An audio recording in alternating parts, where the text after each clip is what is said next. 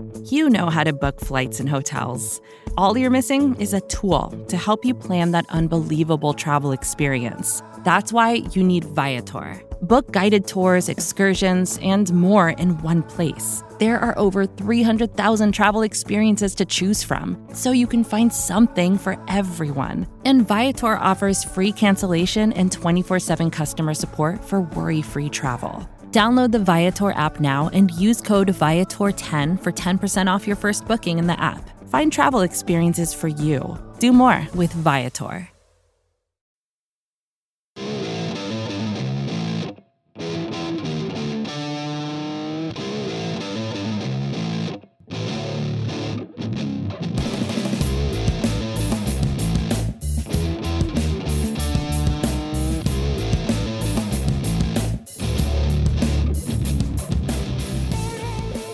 What is up, everybody, and welcome to episode 288 of the Talking Chop podcast. I am your host, Brad Rowland.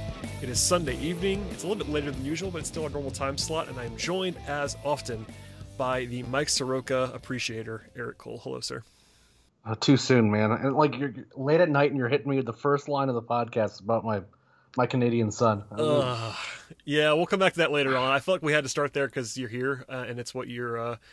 I guess beyond like just minor league baseball in general, Soroka is like your guy in capital letters. So we'll come back to that later on. Indeed. I feel bad that you're here, number one, on this night. But I also am glad that you are here because you have perspective that I do not have. So we'll come back to that later on with Soroka. But before we get into some news stuff at the end of the podcast, let's go through the games this week. The Braves never want to see the Blue Jays again. I'll just say that at the top of the podcast. Dumpster. Yeah, so 6-0 against the Blue Jays this season, including a sweep to begin the week. Of course, Scott and I do this rousing podcast. A week ago, the Braves are winning. They're 500 again, and then they see the Blue Jays, and they get swept. So none of the games were, like, embarrassing necessarily, but just, like, kind of some frustration. Let's talk about these games for a second. So Tuesday was kind of a comedy of errors, especially in the bullpen with Minter and Webb, allowing 3 runs in the 8th inning after Bryce Wilson did a pretty good job, I thought, and I want to ask you about him in a second. But that was kind of the theme, was like they could have won Tuesday's game. There was a few of those this week where they kind of had the game not won, but certainly in a favorable position. And I guess Tuesday was kind of an omen because they were in a decent spot, and then they kind of just gave it away. Not gave it away, but kind of. Yeah, I mean, and when you get home runs from, both Acuna, who's been great, obviously great all year, and then Ozuna, who's, obviously been a little bit more hit and miss, I think is fair to say. When you get that kind of offensive production from those guys, you feel pretty good, especially when you get a start from Bryce where he only gives up 2 runs. And that's kind of where Bryce needs to live, right? Is like, he'll get some strikeouts because he's like spotting his fastball really well. And he's like changing his speeds just enough to kind of get some, swings over the top. And his secondary stuff, as long as it kind of plays average, and he pitches off that fastball, he can look really good. We've seen him do it. I mean, he clinched the division for the Braves last year. He outpitched Clayton Kershaw in the playoffs, and if he can kind of be just like around this guy, I mean, I don't think like 6 innings and 2 earned runs is like a fair expectation for anyone necessarily. But if he can live around there, that's a valuable pitcher.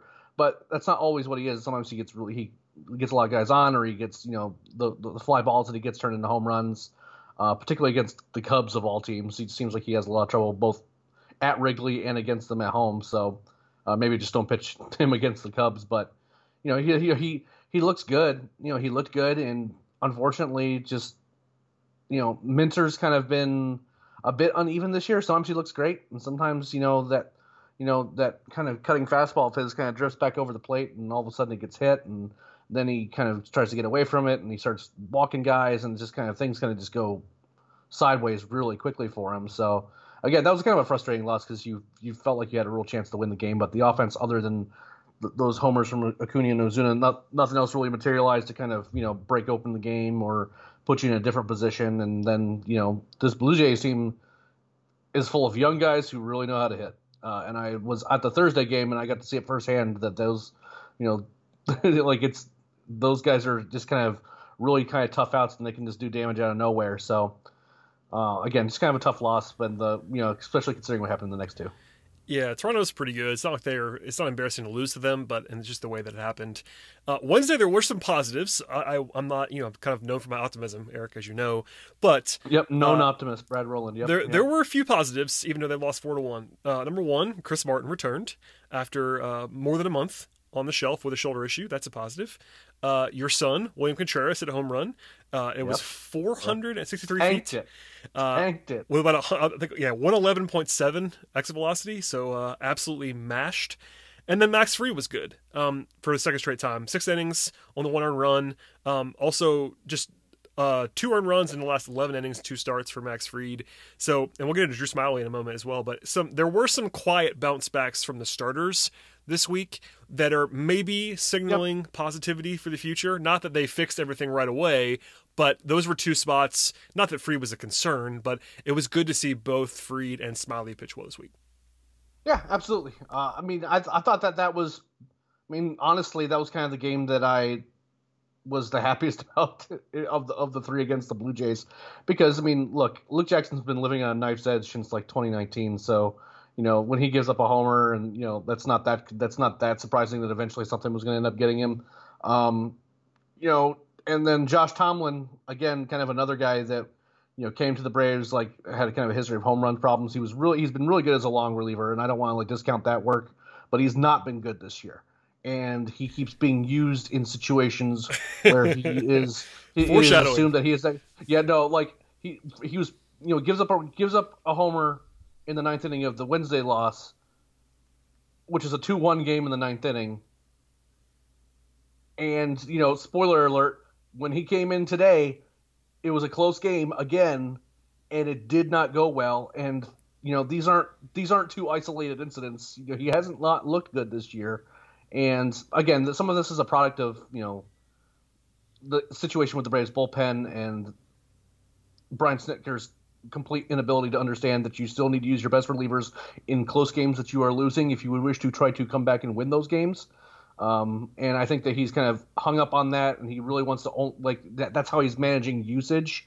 That's not to say like it's like a strictly a he wants to get his high leverage guys saves or anything like that. But I think that he's just decided that if it's tied or they're winning, then he'll use his best relievers. If they are behind, he is just not going to.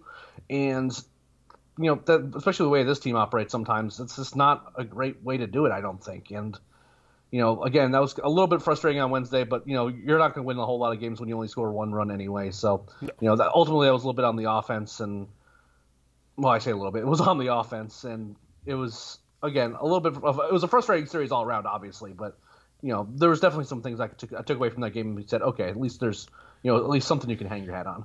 Yeah, there were some positives, and to the point about sort of the foreshadowing of Tomlin there, I made the note immediately, for those of you that listening probably said this before, but throughout the week I kind of make notes and jot things down that we're going to talk about, and one of the notes I'm going to read for you verbatim. Why is Tomlin pitching in a 2-1 game in the 9th was the question that I asked. And it's like, it's not, again, you could certainly say that they were going to lose anyway, most likely, and maybe that's the thinking, but there have been too many times that they've already kind of punted. You wouldn't call it high leverage, but it's not super low leverage. Like being down, this is honestly been a theme in the entire Sticker era, to be honest with you. And I think we've done a pretty good job of not picking on Snit too much in the recent past. This podcast will be a little bit different than that, obviously, as we'll get into today's game. Yeah, the bullpen management's been a thing. It's been a thing for, one of the things about the bullpen management is honestly the fact that he does not seem to understand that being down a run is still relatively high leverage. And there's a difference between being down a run and being down 5 runs. And that's kind of the difference. And that's a good sort of foreshadowing point, is to have Tomlin pitch on Wednesday. And then we'll get into today's game in a moment. But yeah, sort of a flag there. We'll finish up the game on Thursday, the Blue Jays series.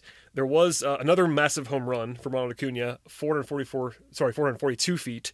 His third of the season of 440 plus.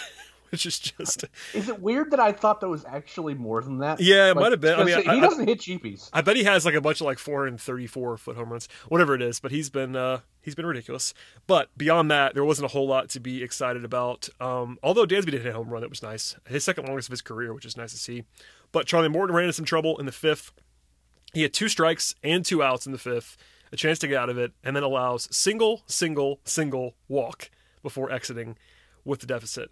Now, the Braves did take the lead with Swanson on the home run, but then Will Smith gave up 5 hits in 6 batters.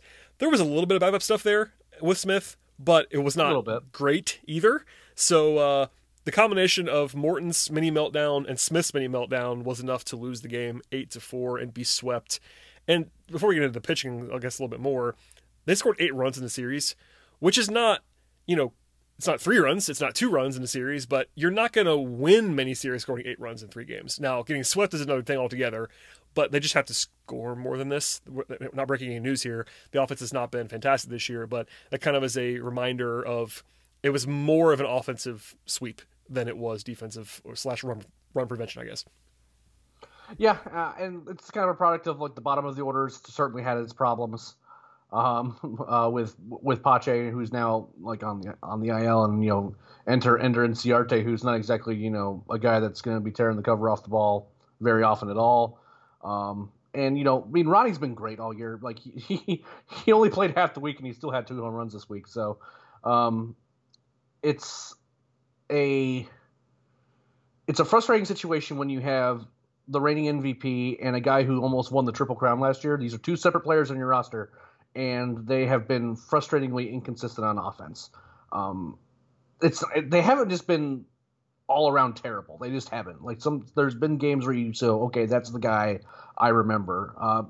Freddie has been good. Like the last couple games, Freddie's been good, and you just need more consistency out of those guys because the rest of your lineup is, those top 3 guys you just gonna have to rely on, and then you just have to hope that you'll get more out of. I mean, look, Austin Riley's been getting on base a lot, but him drawing 3 walks a game, I'm not sure if I've been going to project for him for the rest of the season. He's just not like that quintessential I just draw a bunch of walks and hit singles guy. That's just never been his profile, and I'm not going to necessarily bank on that being the case going forward. So you're just going to have to start getting some consistent. You have to get that consistent offensive production from your top 3 guys, and then hopefully that maybe a couple guys behind them really figure things out. But I mean, Swanson, other than he hits that home run, he's had a really rough stretch of late.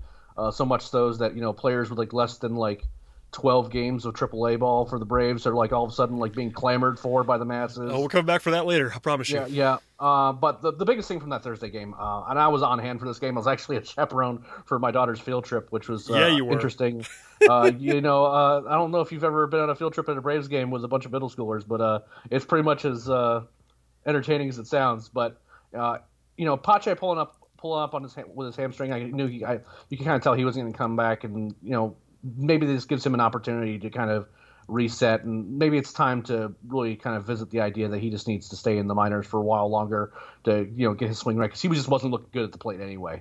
Now Acuna, that was a legitimately scary injury because I saw him roll the ankle because I was actually on the first base side, and him running out into the outfield, and hopping really out into the outfield, I kind of knew right away that could be really bad. But once he got up and was walking back and not limping, or at least not limping much, I kind of felt pretty good about it not being like a super long-term thing. Because when it first happened, I was almost convinced that he either torn something or he broke something, just because of how he when you all of a sudden are hopping and you have you're almost trying to hop away from the pain into right field. It's not the best feeling in the world to see one of your best players do that, but sounds like that's just he's just sore. He pinch hit in today's game, which kind of makes me think that at least he's somewhat functional, and that we could see him. We'll probably see him sometime this coming week since he didn't get put on the IL. So the Braves dodged a bullet there, and they continually dodge bullets with Acuna. And a lot, it's not stuff that's like his fault. Like he gets hit by pitches like square in places where he does like little bones can break, and he plays really hard, runs really hard, slides in the bases. He's trying to make things happen, and when you have guys like that who are trying to make dynamic and trying to make plays, they can get dinged up, and he's certainly been dinged up, but he's also seemed to have bounced back from all of them so far. Yeah, I mean, having him pinch hit today is probably a good sign, but I agree. It looked bad. The fact that it wasn't too bad is a positive thing. Pache is now on the IL as well. Ender is back in our lives, as well as Heredia came back late this week. So they had some options in the outfield, but nothing's going to replace Rowland Acuna. So hopefully, and it looks like, according to Snit, they're hoping / planning for him to play on Monday. Nothing official there, but that's the hope, and that would be obviously a big boost to the offense and the defense and everything else, because Ronald Acuna does everything. Anyway, before we get to the rest of the week and a more positive closing series to the weekend, a word from our sponsors on today's podcast. All right, Eric, let's discuss a couple more positive games on Friday and Saturday, and then a wild one on Sunday. So they win Friday, they win Saturday. Without Acuna both times. As I mentioned before, Smiley was good. 1 earned run in 6 innings. On Friday, Riley drove in a sort of had a 2-run single in the third, and then back-to-back homers for the first time all season, which I actually was surprised by. I don't know why I was surprised, but I was. That was it was Ozuna and Albies back-to-back to kind of break things open, to put the game away, and then they add some insurance. And, of course, Josh Tomlin, who you referenced before, gave up a 2-run home run in the ninth, but in its defense, that's the kind of game where you want to put Tomlin in there because you're up by several runs. You're up 5 in the ninth. You could afford to have a 2-run home run. That's the point of low leverage. But that was a fun bounce back after the way that the Toronto series went. Yeah, absolutely. And again, no issues with using Tomlin there. That will be the free pass in that position. That's when you want to use that guy. You don't want to use your higher leverage relievers in that situation. Ozzy's looked. I'm really kind of happy with how Ozzy's been looking lately. And again, Ozuna has been. He seems like he's not having these multi-hit games where he's kind of carrying the offense like he did for it was a month last year where it was just you couldn't get him out, and he was just carrying the offense single-handedly, and the starter would give up 8 runs and he would just make that up by himself basically. But again, seeing kind of him show some power this week. And again, I want to kind of go back to Austin. Is that it's been a weird situation because he has been actively good, but he's had multiple games where he's drawn 3 walks and adds a 1 or 2 singles to that game. Reaching base 5 times and playing a traditional 2-hole hitter where his sole mission in life is to get on base for the guys at the heart of the order is not where I was pegging Austin Riley to be. I mean, if that makes him productive while he's trying to figure out how to make his power, which is significant, play in games, and so be it. And he's, again, there doesn't seem like the pitchers have much interest in trying to challenge him in the heart of the zone right now. So that's generally a good thing, I guess. But it's hard to project that kind of being that's just what he's going to be going forward. And Smiley I've been dreading the last couple starts from Smiley because he just had looked so bad to those first few starts. And he's the one thing that I have noted with him is that, obviously the last 2 starts were good, but the strikeout numbers are lower. He's usually always been kind of a high swing and miss guy, and that has certainly changed over the last couple starts. Certainly not getting the same whiffs that he had been getting earlier in his career, so you wonder if he's had to make some changes based on kind of what his pitches are doing, or what just kind of how things are going. Maybe he's having to kind of make some changes to his approach, and then ultimately have to see how that's going to play going forward because he's just not been he's just not kind of getting those swings and misses that we were kind of expecting from him. Yep. But it's nice to see him at least putting up a result. As opposed to what had been happening earlier, which is he just can't escape the second inning and just gets drilled. Yeah, back-to-back good starts from him. And again, I think we've made this point a number of times, but having expectations be pretty modest for your 5th starter is probably the way to go. And if you can steal some good outings or at least some solid outings from him, that's kind of all you need. So I understand the money and all that stuff, but just do what he's been doing recently and that'll work. Saturday, again, a 5-1 win. They actually led 4-0 after the first 2 innings. Freddie Freeman hit his 250th home run of his career. Congrats, Freddie. Congrats to Freddie on that. It's kind of weird. I saw people say this, and I kind of agree and see why people say this. It almost seems low as a number for Freddie, given he's been so good for so long. But people kind of forgotten this. Freddie was kind of not knocked for his lack of home runs early on, but he was not a huge home run guy. Freddie was always more of a average OBP guy than a power guy until the last couple of years. Early, he was more of a 20 home run guy. People kind of forgot this. Well, yeah, and it was during that period of time where that transition kind of away from all first basemen, their sole mission in life was to hit 50 home runs, right? Exactly. And he wasn't that guy. Nope. I mean, back in I'm just gonna read some numbers. 5 years in a row, his first 5 full seasons. Here are Freddie's home run totals: 21, 23, 23, 18, 18.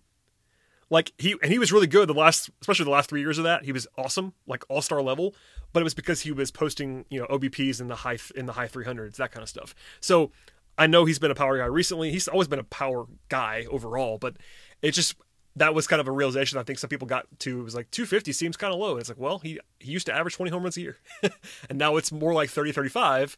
But yeah, just a little bit of a throwback there on Friday. But yeah, congratulations, obviously, to him. No other scoring there until Contreras hits another home run in the 8th inning. I have to ask you now about Contreras. As a prospect guy, I knew a little bit about him, obviously, coming up, and we talked about him, I think, when we talked last 2 weeks ago. But Contreras' bat has looked ready, we'll say. Would you agree with that? And where's the baseline you think with him? Like, not even just short term, but also like looking down the road a little bit.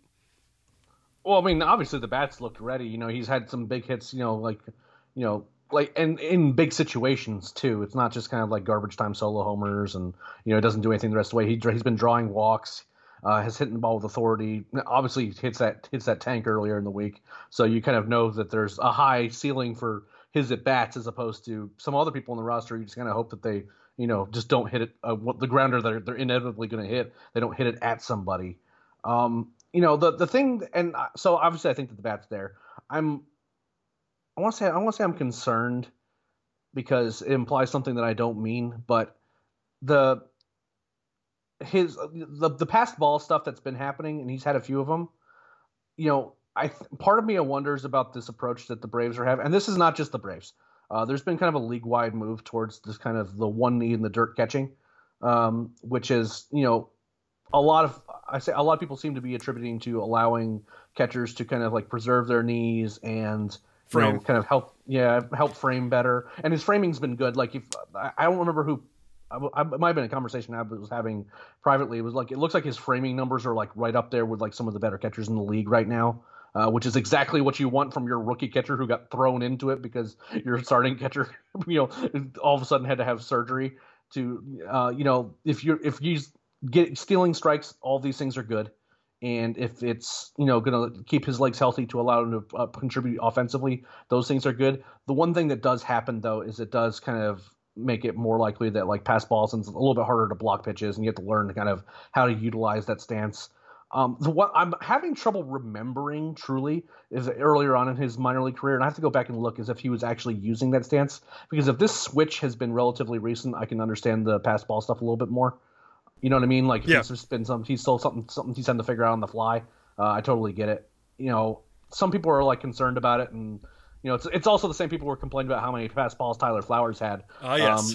And so I'm not these aren't things I care about particularly much, but it's something worth noting because there's been some pass balls that have resulted in some like awkward situations in games. But overall, I think that it's been a positive. And when you have a rookie catcher like this, there's going to be some things like defensively that are going to be some lapses, but he's also done some things that have been really good. And considering the situation he was thrown into, you can't ask anything more from him. No, I mean, he's obviously done what you could ask a 23-year-old rookie.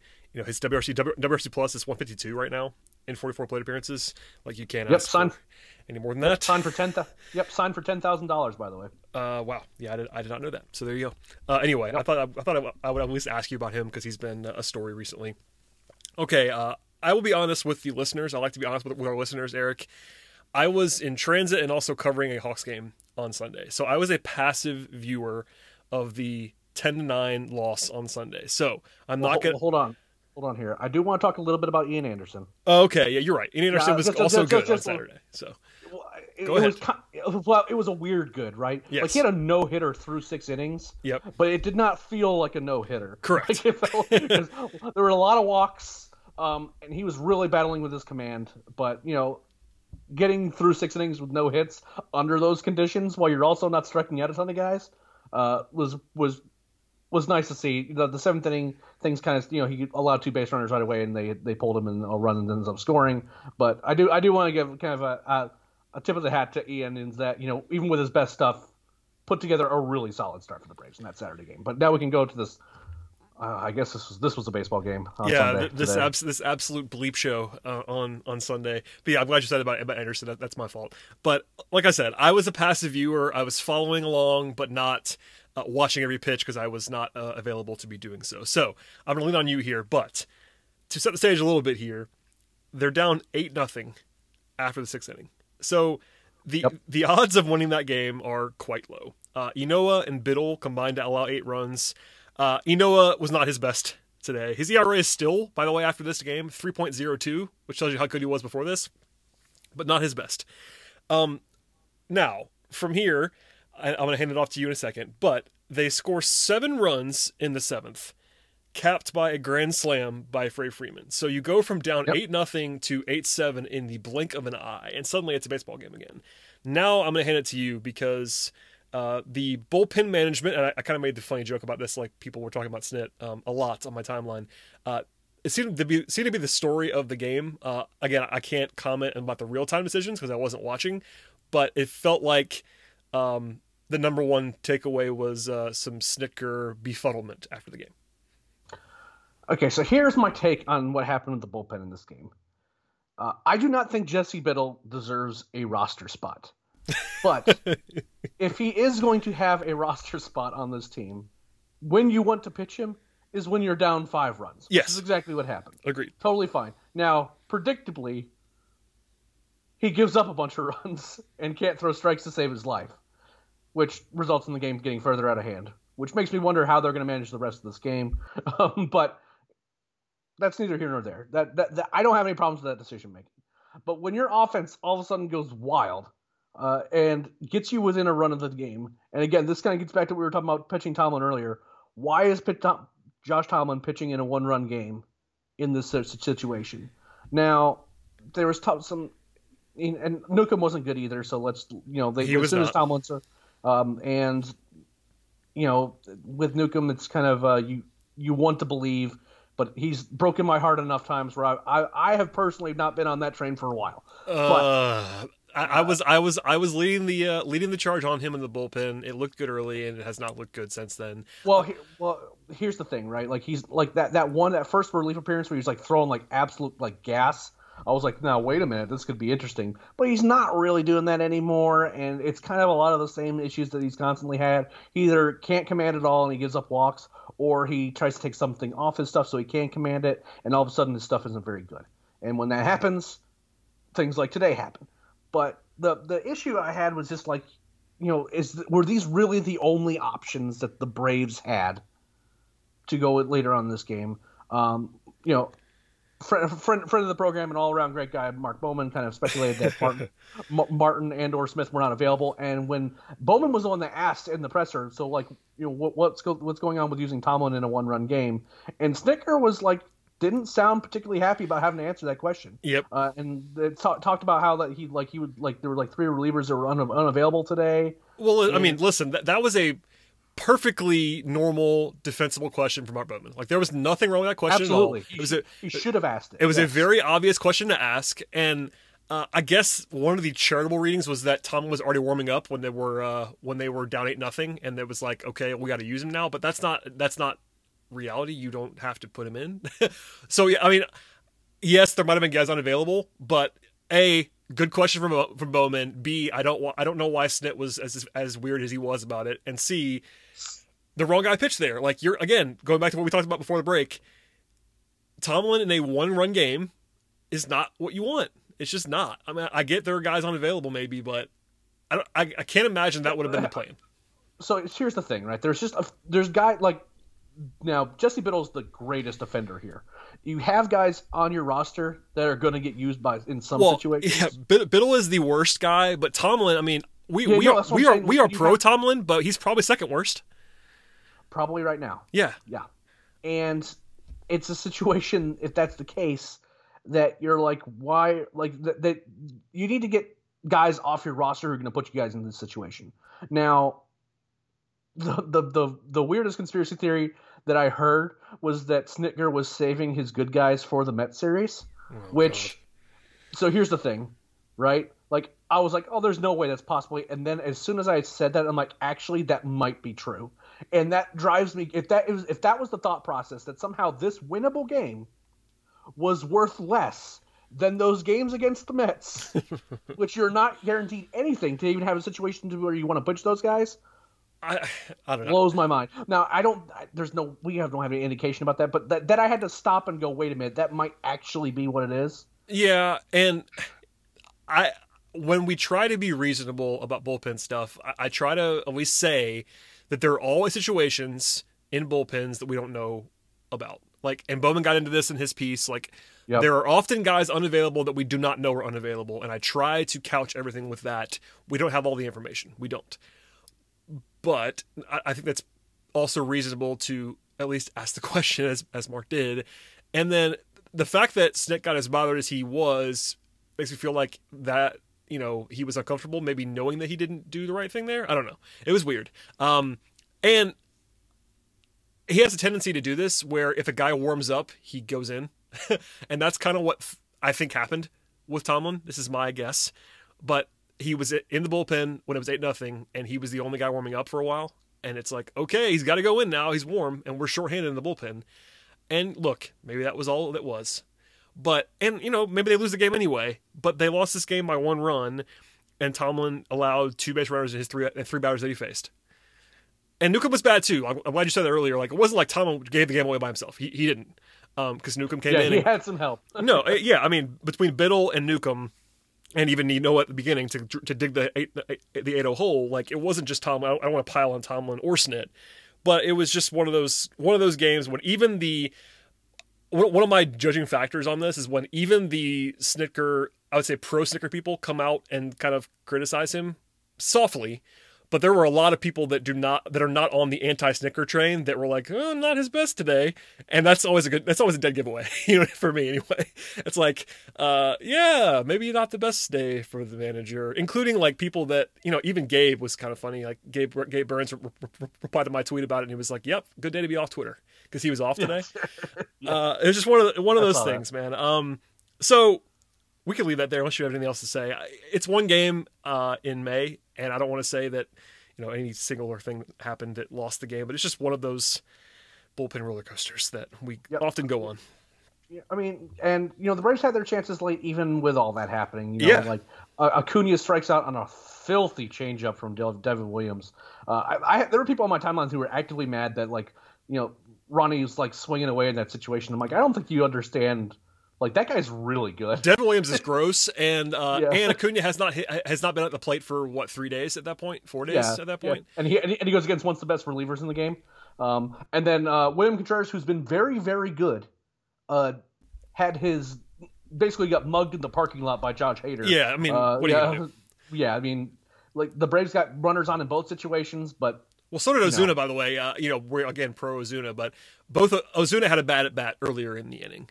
Against Hader as well. It wasn't like they had, like you said, they had chances. They ended up losing that game by 1 run, and when it's 8-0, the game is kind of over, and that's part of the other reason why I was kind of tapped out, because I was already moving to Hawks mode, and it's 8-0. It's like, all right, I can afford to kind of tap out a little bit here and drive to the arena and do all the stuff, and then I couldn't anymore.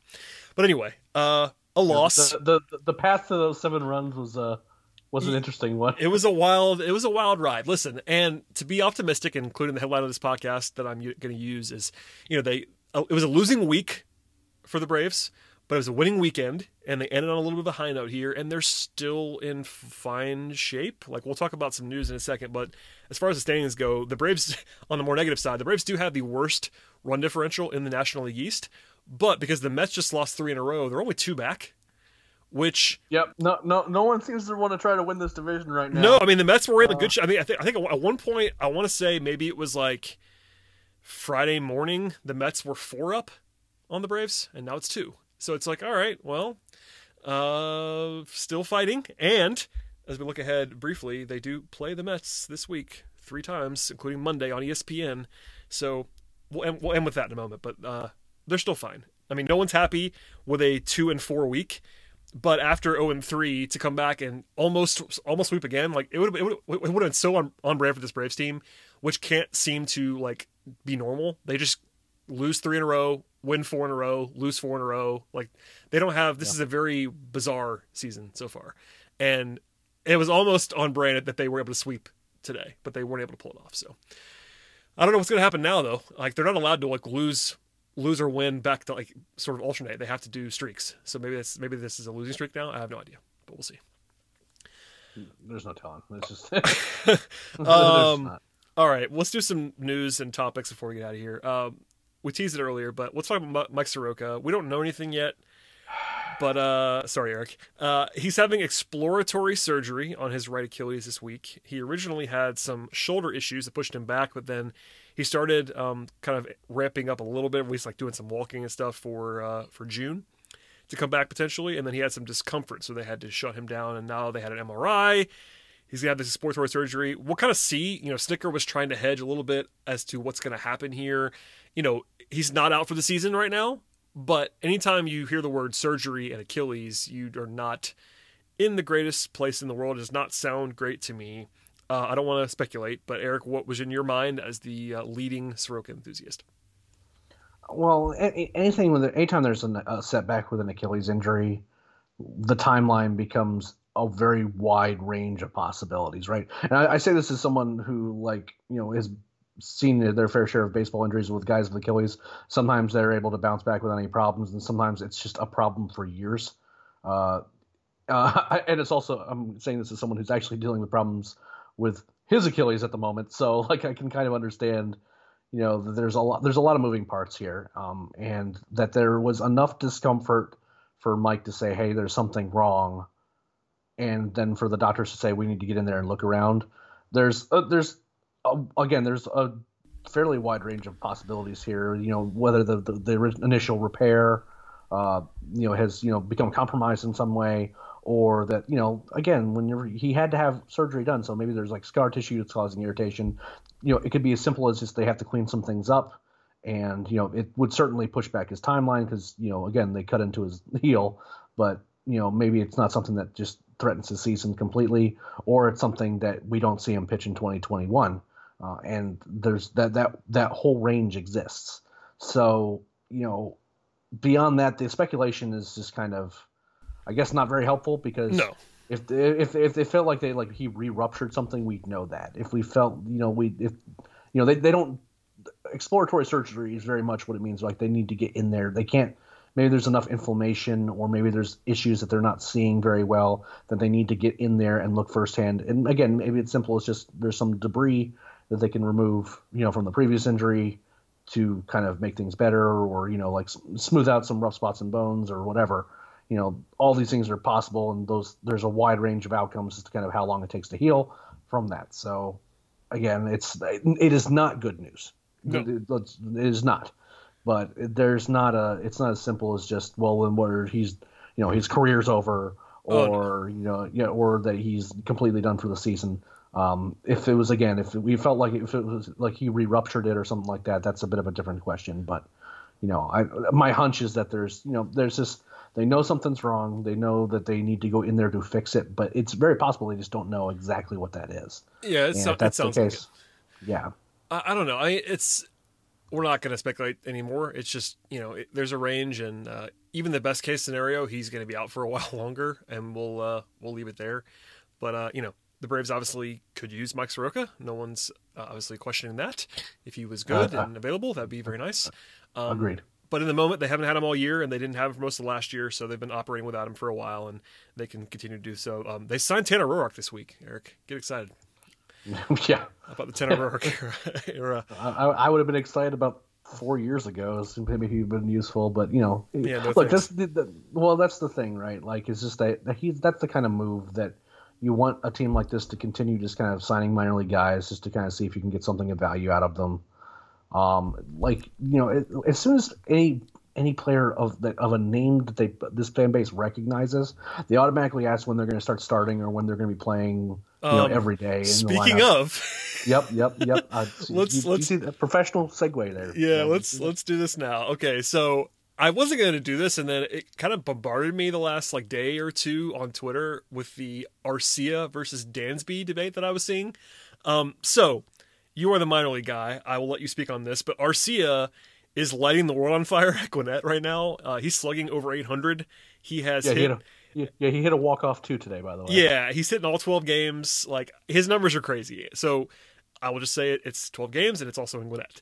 I will just lay out the case for Arcia not being, prime A-Rod. Arcia, Probably not. Probably Arcia in his career in the major leagues has a 71 WRC plus in more than 1,800 plate appearances. So that's not a small sample size. It's like 3+ years of full season of bats, and he's been a bat hitter. Last year was his best season. He had a 96 WRC plus. So like he was a league average hitter basically last year in a small sample size. And he is young-ish. He's 26, so it's possible that he's better than he's ever been. That's definitely in play.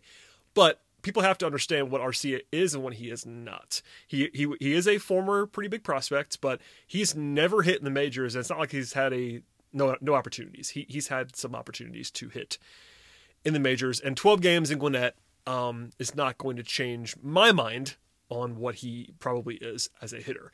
Now, with that said, you've probably seen him playing Gwinnett. I have not. And I want to just kind of ask you I think you sort of alluded to this earlier, but what your general thought is on Arcia still being in the minors, because that's the other thing about this. He could be on the major league roster right now and not starting every day. That's allowed. He could have been on the major league roster at one point, and he hasn't been. Plus, you get into Dansby, who obviously has not been fantastic this year. So where's your head on all this stuff? So just to kind of like poke the bear a little bit, I mean, I understand that he has a 71 WRC plus in his career, but we're not exactly comparing him against a guy who has this track record of offensive performance in Dansby Swanson. All that is true. Yes. I will say that also Dansby hasn't been inspiring very much defensively either. So, it's I believe, as of today, Dansby's career WRC plus is 84, 85, one of the two, because it was 84 coming into the day. I think it might have gone up today. Yeah, he had a good day today. So it's still better, and also they're invested in him. But yes, that's a good point. No one on this podcast is saying that Dansby is a great hitter, because he was a good hitter last year. We'll say he was a capital G good hitter last year for most of the season. But other than that, that's kind of it. Here's what I will say about the numbers at Gwinnett this year, and they've been very bizarre. And I'm not sure if it's just that there's a new ball being implemented at AAA or something's going on. It's hard to understand. As of earlier today, and I don't have updated numbers, and I didn't double check these or anything like that. Johan Camargo has an OPS of over 1,200. Ryan Castile, who's a prospect that I guarantee that 99% of our listeners have not heard of, including me. First base prospect has an OPS of over 1,300. Travis Demerit, old friend who's been re-signed with the Braves, is also hitting the cover off the ball. None of them are hitting as well as Arcia. He hit a walk-off home run today. I believe it was his 7th home run of the season, which, considering that there's been only 12 games, is really impressive. He's been legitimately very good, but there's a lot of noise in terms of the offensive numbers coming out of Gwinnett that is kind of hard for all of us to parse at this particular moment. That I don't think that you just automatically assume just how great Arcia is. That track record does matter. Yeah. And again, case in point is that Johan Camargo has looked good. Well, I'm always, even if you take away the context, and that's good context, by the way. It's important context overall. Even if you were to ignore the context, and he was the only guy lighting the world on fire in Gwinnett right now, it's still 12 games versus correct 4 seasons. Well, yeah, and 12 games in the minor versus 4 seasons in the major. So again, Arcia might be different now. Like there's a real world scenario in which he is a better, an actually better hitter now than he's ever been, because he is 26, new organization, all that stuff. Like he might be good. Like that's not a 0% possibility. He is a very talented guy. And I will say this: he belongs on the major league roster. Right now, this Braves team is starting Adrianza every day. Leading him off, by the way. Leading him off. The last 3 days he's led off. And I'm not hating on Adrianza. He's been, for what he's been very useful. Yeah. Yeah, he's a very useful player. But this is a team that's giving a roster spot to Jesse Biddle, and they have this guy sitting in the minor leagues. Like, this is a guy who could probably, maybe, again, I'm not saying replace Dansby Swanson with him, because that's silly. I think there's only been a 12-game sample size, and I understand that he was a prospect of note for the Brewers, but he did not play well in the major leagues. And, just because you've heard of him, and the Braves made a trade for guys that also used to be reasonable prospects, and I still have hope for Patrick Weigel. I have no hope for Chad Sabatka. But, these are guys that people heard of. They're like, oh wow, they traded 2 prospects for this guy from the Brewers. He must be a guy that they're really highly of. When is he going to play? And I've been getting that question since the day that they traded for him. Agreed. But and now with Dansby struggling, and Arcia hitting hitting the cover off the ball at AAA, folks are, they want to see changes made because ultimately they just want the Braves to be winning ball games, and I understand that, but I think that a very small sample size of a very weird start to a AAA season isn't necessarily what we need to be making decisions around about the roster, particularly with your starting shortstop. There's going to be some open questions about Dansby, especially considering how much money in his last year of arbitration he's going to be needing for next year, and kind of what he is and how valuable he is going forward. But I don't think necessarily that this sample size, both Dansby's sample size of the major leagues this year, as well as the one that's for Arcia and AAA especially, is one that we should be kind of putting much stock in. Yep, I would agree on all of that. And, Dansby has been a little better lately, and we'll see. So I think the conversation is definitely not, at least right now on May 16th, is definitely not Dansby versus Arcia. I would be shocked if the Braves suddenly decided to take Dansby, put him on the bench, and start Arcia every day. That's not going to happen, at least for a while. I think it would take an injury. Unless he got hurt. Yeah, it would take an injury, or it would take Dansby like really bottoming out for like a month more. Like he'd have to be like openly bad until like the middle of June. And then maybe they think about it at that point if he was like really, really, really just doing nothing.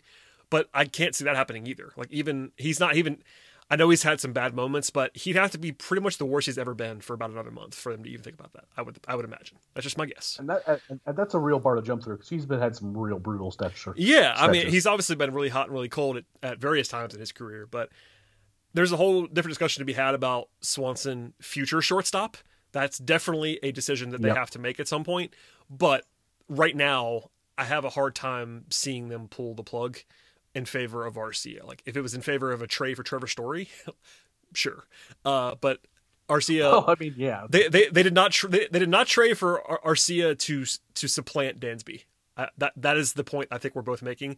They traded 2 guys that you've heard of to get him in the spring. That trade was to free a 40-man spot. Well, and that's also it was very obvious what they thought of him because he's been in the minors the entire time. Like they made that trade for a guy that people have heard of, and then it's May 16th and he's not been on the big league club yet. That tells you what the Braves kind of thought of Arcia to some degree. I know Adrianza has been better than we thought he was going to be, and that's part of this too. But it's been 2 months since that trade, and he's still in the minors. There's a reason for that. I mean, spring's the thing, but yeah. I mean, it is. I'm just saying, it's been a month and a half of Major League Baseball games that he's not been playing. They could have. I think Adrianza being hot early was part of him not coming up, but still, it's not like they're burying Trevor Story in the minors. They're not doing that. So, no. All right, that's enough of that for now. One more topic quickly before we get to the schedule and get out of here. Tyler Flowers is retired. We have talked about Tyler Flowers more than any podcast has ever talked about Tyler Flowers. That's for sure. But I did some digging because I want to know what you think about this too. I think this is a guess, but I think the big split in terms of Flowers appreciation versus people that just absolutely hate Flowers in the Braves fan base, which there's so many people I don't even know why, is because of defense. I'm fairly sure about that, just because the framing stats and there's a whole conversation about how much they're worth and the pass balls and the arm and all that stuff. I'm going to ignore that right now, just for a second. And I tweeted this week, so if you saw it, my apologies. But if you ignore defense entirely and just take the Major League Baseball rankings by offensive stats, again, by catchers, offensive stats, for the 5 years Flowers was in Atlanta, he was the 6th best catcher in baseball in on-base percentage, number 6. He was tied for 18th in slugging, which isn't great, but it's middle of the pack starter. 9th in WOBA, which is an all-encompassing batting stat in a lot of ways. That's top 10. Tied for 12th in WRC plus among catchers for 5 years. And for most of that time, he was not even the number 1 catcher. He was like a 1A, 1B situation.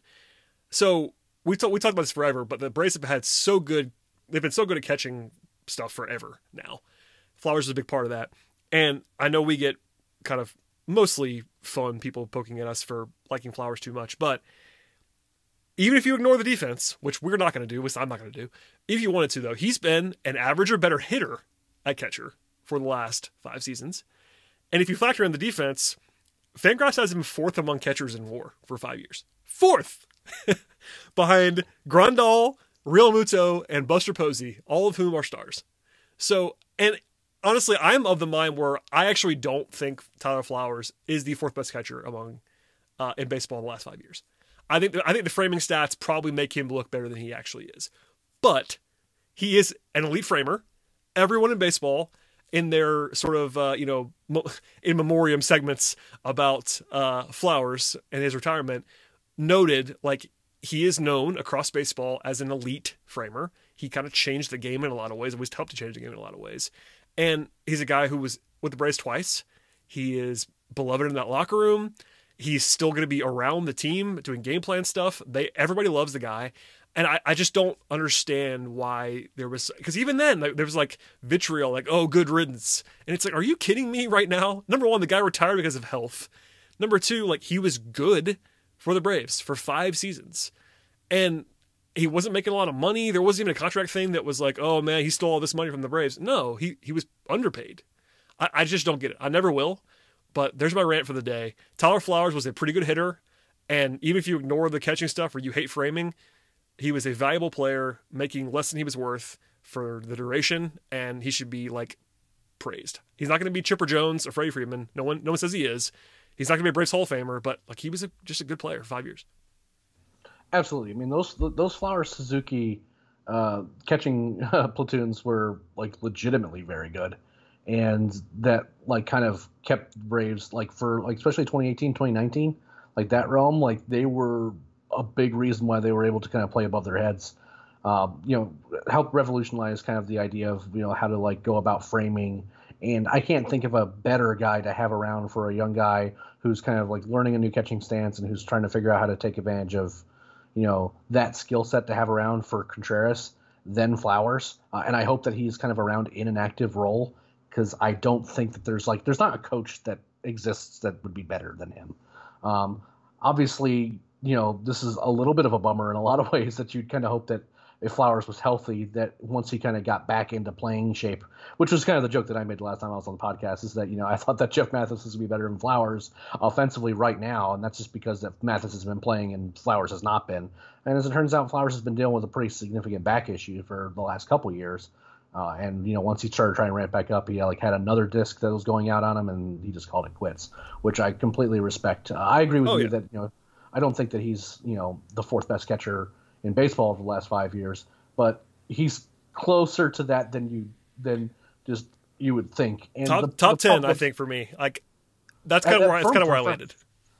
Firmly, maybe. I mean, I might even be a little bit more generous than that, but yeah, it's a tough situation in Flowers' case to evaluate, because what he's good at doesn't show up well in a highlight reel.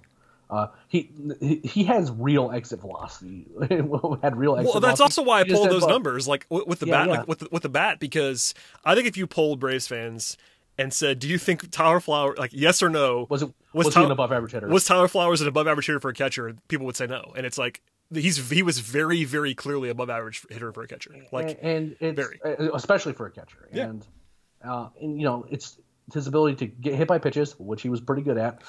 He was also to draw walks and to occasionally run into one, and to frame pitches. Those aren't things that show up well on film.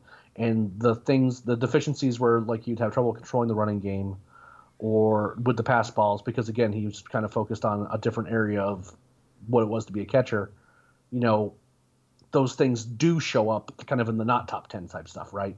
So it's kind of a weird situation where, like, if you were to ask people right now, it's just kind of another example. Like, people would talk about, when Acuna struck out today, like, he strikes out too much, but they don't. But that like just ignores how good he's been over the last few years, even with a higher strikeout rate, and also ignores he's, like, cut his strikeout rate in half. He's been basically impossible to strike out this year.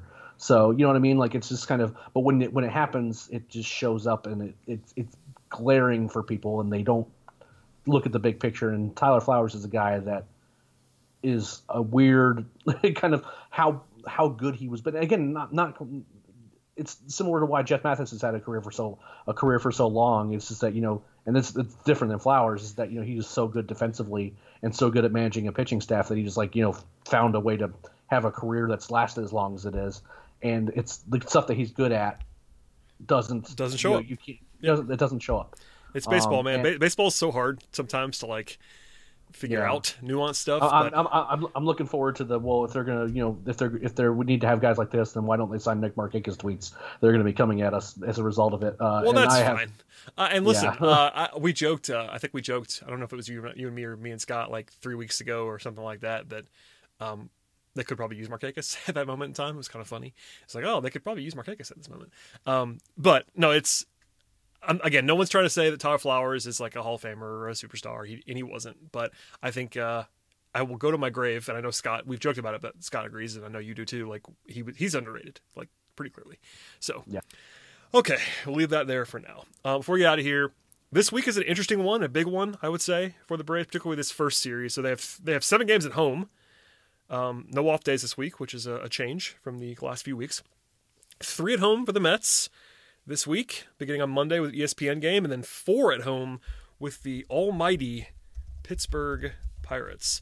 Now, Pittsburgh is not as bad as they're supposed to be. At least they haven't been as bad as they're supposed to be this year. Their roster is still bad, just to be very clear. But that's a series where I think the baseline is you have to think you're going to win 3 out of 4 against Pittsburgh. Doesn't mean you're gonna, but you have to think about that because they're bad, and you're better than them, and you're at home. But the Mets series is interesting because you have Fried on Monday, you have Morton on Tuesday, you have Smiley on Wednesday. DeGrom is not pitching, I don't think. They have an empty hole in what I'm looking at right now on Tuesday. I'm not sure if that's because of injury or what, but we'll see. I just think that, if the Braves go out, I'm not saying they're going to do this, but if they have the capability of leading the division on Wednesday night if they sweep the Mets. No one's going to say that they're projected to do that, but they could. Big series. Well, they need some help from Philadelphia to do that too. Well, right? Listen, yeah. I assume the Phillies will just be bad at all times. I respect that. Actually, I really do. No, you're right. But you're right. They're a game and a half. I thought it was only a half game, but they're a game and a half by the Phillies. My apologies. But they could pass the Mets to be more accurate. Because Eric is a stickler this evening. No, he's right. Look, you're right. You're right. It's okay. Oh, by the way, this is another thing I want to say about the standings real quickly. Going back to what we talked about before about the pitching being better recently, and that's a good sign because the Braves have allowed 202 runs in 40 games, which is more than 5 per game. That is way more than anyone in the division. They've allowed 25 more runs than anybody else in the division, and that was the Phillies, who played an extra game than the Braves have.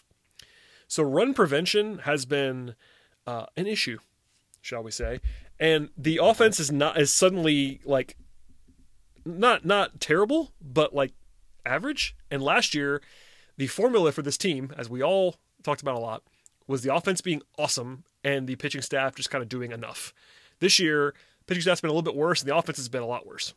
So that's the area to circle. They have to be. This team is built to be good on offense, and they're not right now. That's the problem. That is definitely the problem. And there's definitely some weird stuff standings-wise this year, too. I mean, the Dodgers have a plus 49 run differential this year, and they're in 3rd place in the NL West, which I would have lost a lot of money saying that was going to happen. Didn't they lose 12 out of 15 or something? They lost a bunch of games. They had a really rough stretch. And it's... I mean, again, we've talked about it before. The things are going to start to normalize. Pittsburgh was actually leading the Central for a little while, but that's a Pittsburgh Pirates team that doesn't have Brian Hayes right now. So and they're also, by the way, they're minus 44, which is by far the worst run differential in the National League. Yeah, if you want to talk about an offense that is not good, 138 runs scored this year for the Pittsburgh Pirates, which a cursory look says that's the worst in baseball. Nope, second. You want to know who's first? Who? The National League East leading New York Mets. Oh, they've only scored 119 runs. You're right. But they had they had the best pitcher alive. And they've also played less games too. So they have. But still, yeah. How about the Mets have played 6 fewer games than the Braves, which is welcome to COVID baseball. But I mean, full circle. That series isn't going to make or break the season. But it would certainly be nice to not lose that series if you're the Braves at home. Yeah, a Mets team that looks very vulnerable, and then a Pirates team that doesn't look to be very good. A winning week would go a long way. Honestly, I feel like, and I don't want to be reductive, it's still baseball, you can't predict it, but I feel like this is a week where if you're the Braves, you want to go out and go 5-2. Not even 4-3. Like 4-3 would be fine. No one says otherwise. But given the opponents, yes, the Mets are pretty good, but you're at home, and then the Pirates are not very good. 4-3 is like, all right, that's fine, but you probably need to be better than that, quite honestly. With how they've played so far, they're 200-500. That Pirates series is one that just seems so juicy. Like, you can't ask for a better series on paper than playing the Pirates for 4 in your own building. That's about as soft as it gets in the entire league. Like, maybe you could talk about the Tigers or the Orioles. Those are all on the same plane, but the Pirates are bad, man. So they are not good. You got to go win games this week. If you get like, no one's going to panic on this podcast if they suddenly go 3-4 this week, but it would not be good. Oh no! If it's a losing record this week, I'm just getting off Twitter. I'm like, okay, you guys have fun. Log off. And actually, you can't do that, Eric, because you've already sworn to me. I'm about to get out. We're about to sign off here, but I actually have some travel. I have groomsmen duties this weekend. So the next podcast, Eric's already committed to this. So I'm not springing this on the podcast. The next show, I think, barring scheduling disaster, is going to be Eric and Scott without me, which happens like twice a year, but it's going to happen this weekend. So buckle up. And now the Braves are for sure going to go 2-5. And listen, I'm sorry. I'm going to laugh all the way to the bank. Listeners. No, I'm kidding. And also, before we get out of here, we should plug Road to Atlanta, which you've done a great job with. Road to Atlanta is back and firing on all cylinders because there's minor league baseball. Yes, that's happening like every day. I've been reading recaps. I don't know you're helping to write them along with your team, but the fact that minor league baseball is just like happening now is nice especially for you. I know that. Yeah. Well, yeah, and we have a lot of stuff that's coming out on the site. We've kind of gotten to a pattern where we like, now that we've kind of gotten used to the schedule where every Monday night there's just no games at all. Garrett's been really getting into like deep dive analysis again. So each week he's just kind of picking a different guy that we haven't talked about in the past. You guys have read plenty about Drew Waters over the past few years from us, between prospect rankings and recaps and things like that. You don't necessarily need deep dives on him, but guys like Spencer Strider is coming out tomorrow. We found a new prospect, Roddery Munoz, that really impressed us in his first start. Wasn't particularly good today, but has a really live arm. We're doing kind of deep dives, and those will generally post on Mondays. And then on Tuesdays, we're going to be posting the post for if it's not like late night, it'll go up that morning of for the podcast for Road to Atlanta, as well as kind of like a weekly preview for the minor leagues. And, there's going to be a lot of kind of more deep dive type content and recaps going up every day. I was in Augusta last week to watch a lot of the guys that I hadn't seen yet. And this coming week, I'm planning on going to at least one game at Rome. Health permitting, I'll try to get to more. Unfortunately, my feet have somehow given out on me completely, so we'll kind of see how that goes.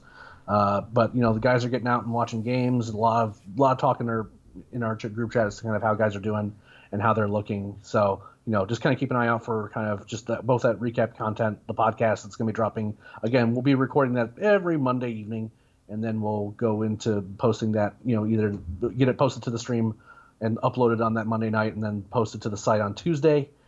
And again, just kind of looking out for that original content as well. Yep, check it out. Always subscribe to this feed for both this show and Road to Atlanta. Check out the site every single day for new content. Shouts to everyone that's producing all of that. I am not writing anymore. I'm basically retired, but that's okay. I talk about baseball sometimes in a microphone. And again, it'll be sometimes. Yeah. The plan is for it to be Eric and Scott on this podcast for the next time. So you might be hearing a lot of Eric this week. Just a lot of Eric in general, which is good. More Eric, please. Oh God, here come the complaints. More Eric, please. I'm ready for it. But sincerely, subscribe/follow on your podcast platform of choice, whether it be Apple, Spotify, Stitcher, Odyssey, TuneIn, Google Podcasts, all those places. You can find us. If we're not already there, let us know. We'll fix that. And thank you to Eric for being here. Follow Eric on Twitter as well, @Leprechaun. Follow me, if you'd like to, @BT Rowland. And we'll see you all next time.